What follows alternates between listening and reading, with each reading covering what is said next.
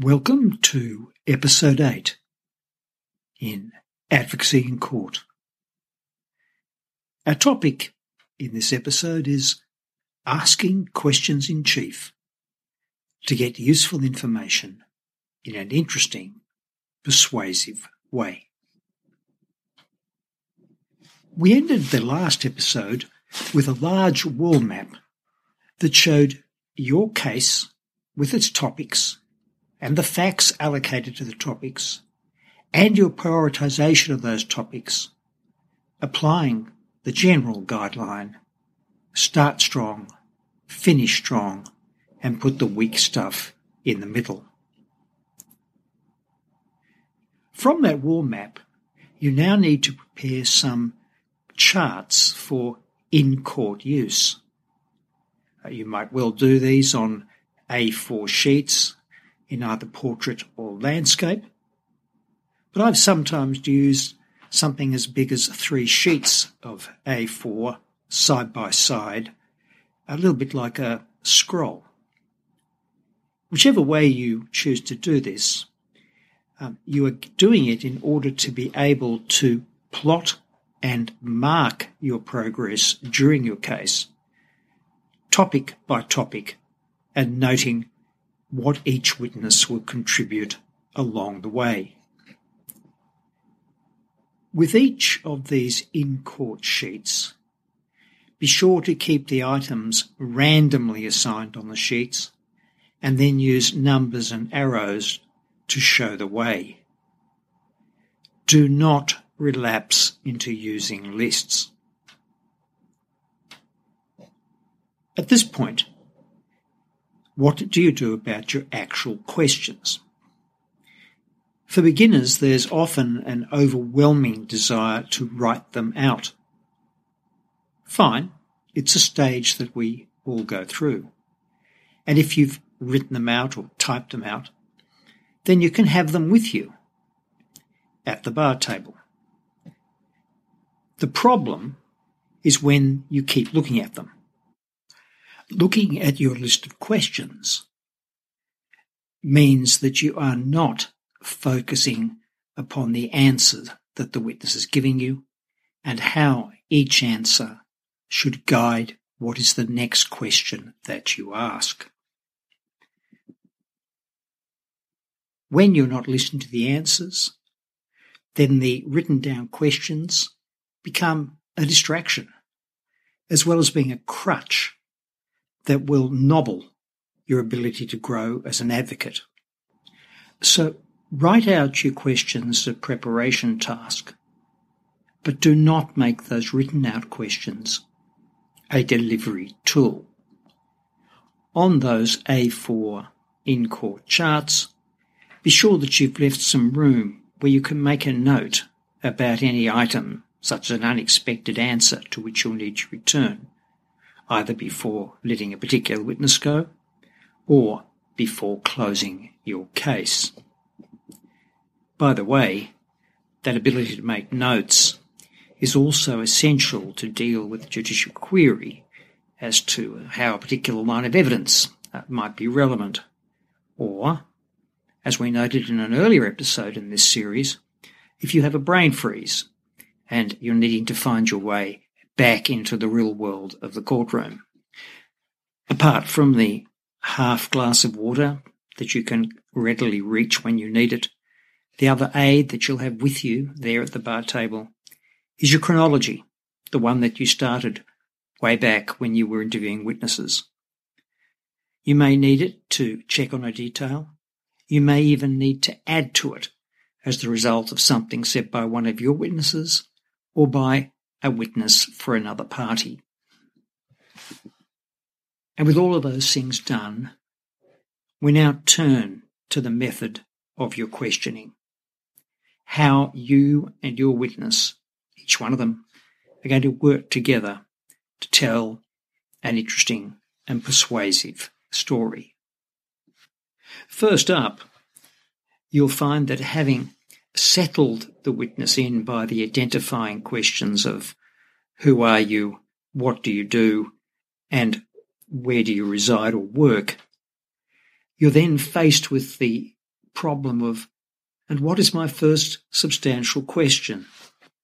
This is a problem that is very easy to resolve if you have shared an agenda with the witness and with the court.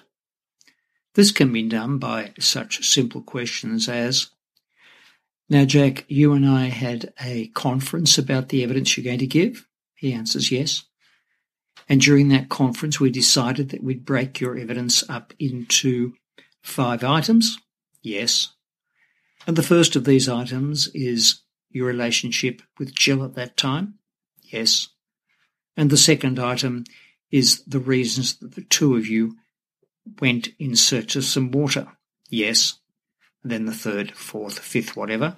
Then, well, Jack, coming back to your relationship with Jill, and then comes the question, such as, are you siblings? Are you friends? Are you in a relationship? You already know the answer.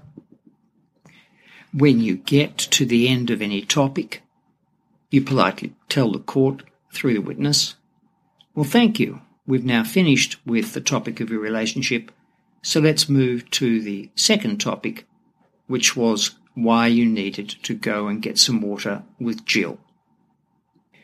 This overt statement to the witness and the court as to the agenda of topics to be covered by you both rewards the witness, it rewards the listeners, and it rewards you.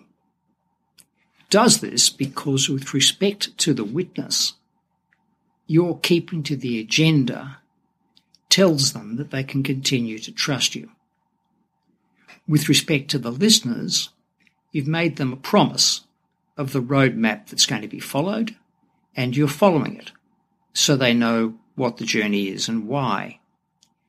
With respect to yourself, it allows you to know that you're able to mark the progress that you're making as you intended to make it, and it also, importantly, ensures that your ability to recall the key facets of the evidence for at least an hour or so is much enhanced. With the setting of the agenda doing the job that it should, we can now turn to a focus upon your listening skills. And I use the word listening here to encompass not just hearing what a witness says, but every aspect of how they say it, which goes to volume, pacing, gaps, silence, change of intonation. Everything, in fact, about the way in which the information is conveyed within the courtroom. It is the totality of that communication which you must absorb, think about, and then use as the fuel for the next question that you ask. When properly listened to, there is always something in an answer which will prompt a mental process in your brain that will lead to the next incremental, logically based question. Explicitly, each question that you ask must be very short, and it must seek a short, concise, confined bit of evidence explanation from the witness. The reason for this is that what you add to the witness's story is the skill of drawing out that which is relevant and the ability to make it clear to those in the courtroom which bits of evidence are more important than others.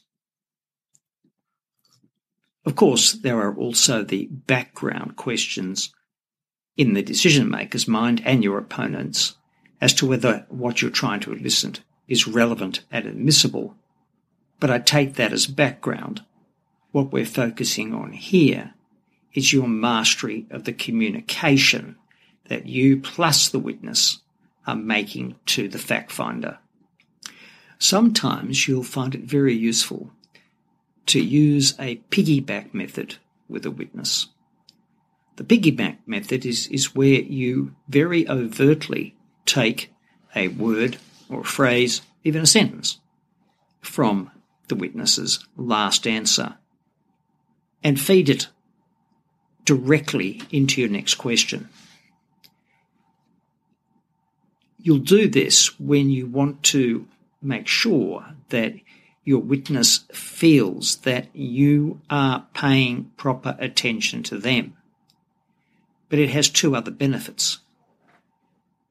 The first of these is that your repetition of it to the witness is also a repetition to the fact finder, and therefore the answer has been reinforced.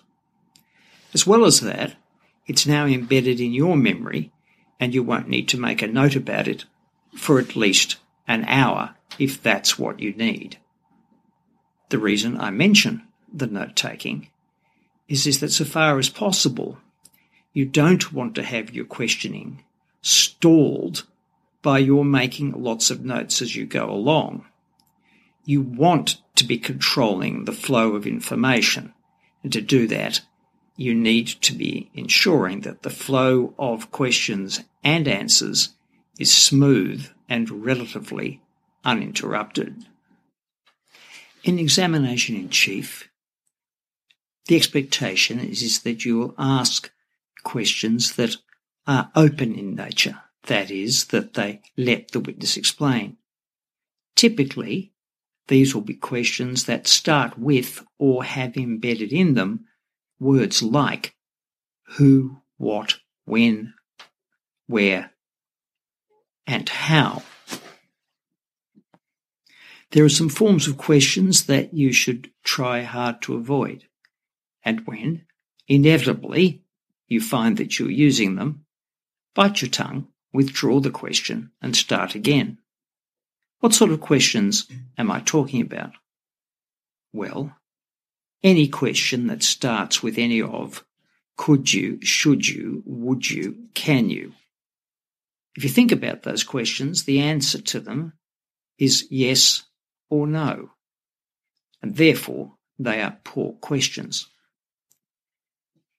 Similarly, during examination in chief, the overuse of do, did, or does is poor because such questions are suggestive of a wanted answer, and that's something that you do not want when issues of how much weight is to be given to a witness's evidence come into play in closing address and in the manner in which the decision maker determines the case.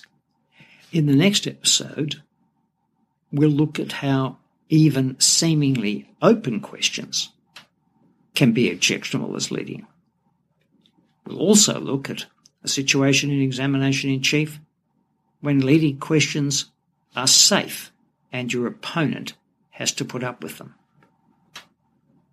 But until then, you might think about how you could apply what we've been chatting about in this episode to the two witnesses, Jack and Jill, if you were acting for either one of them.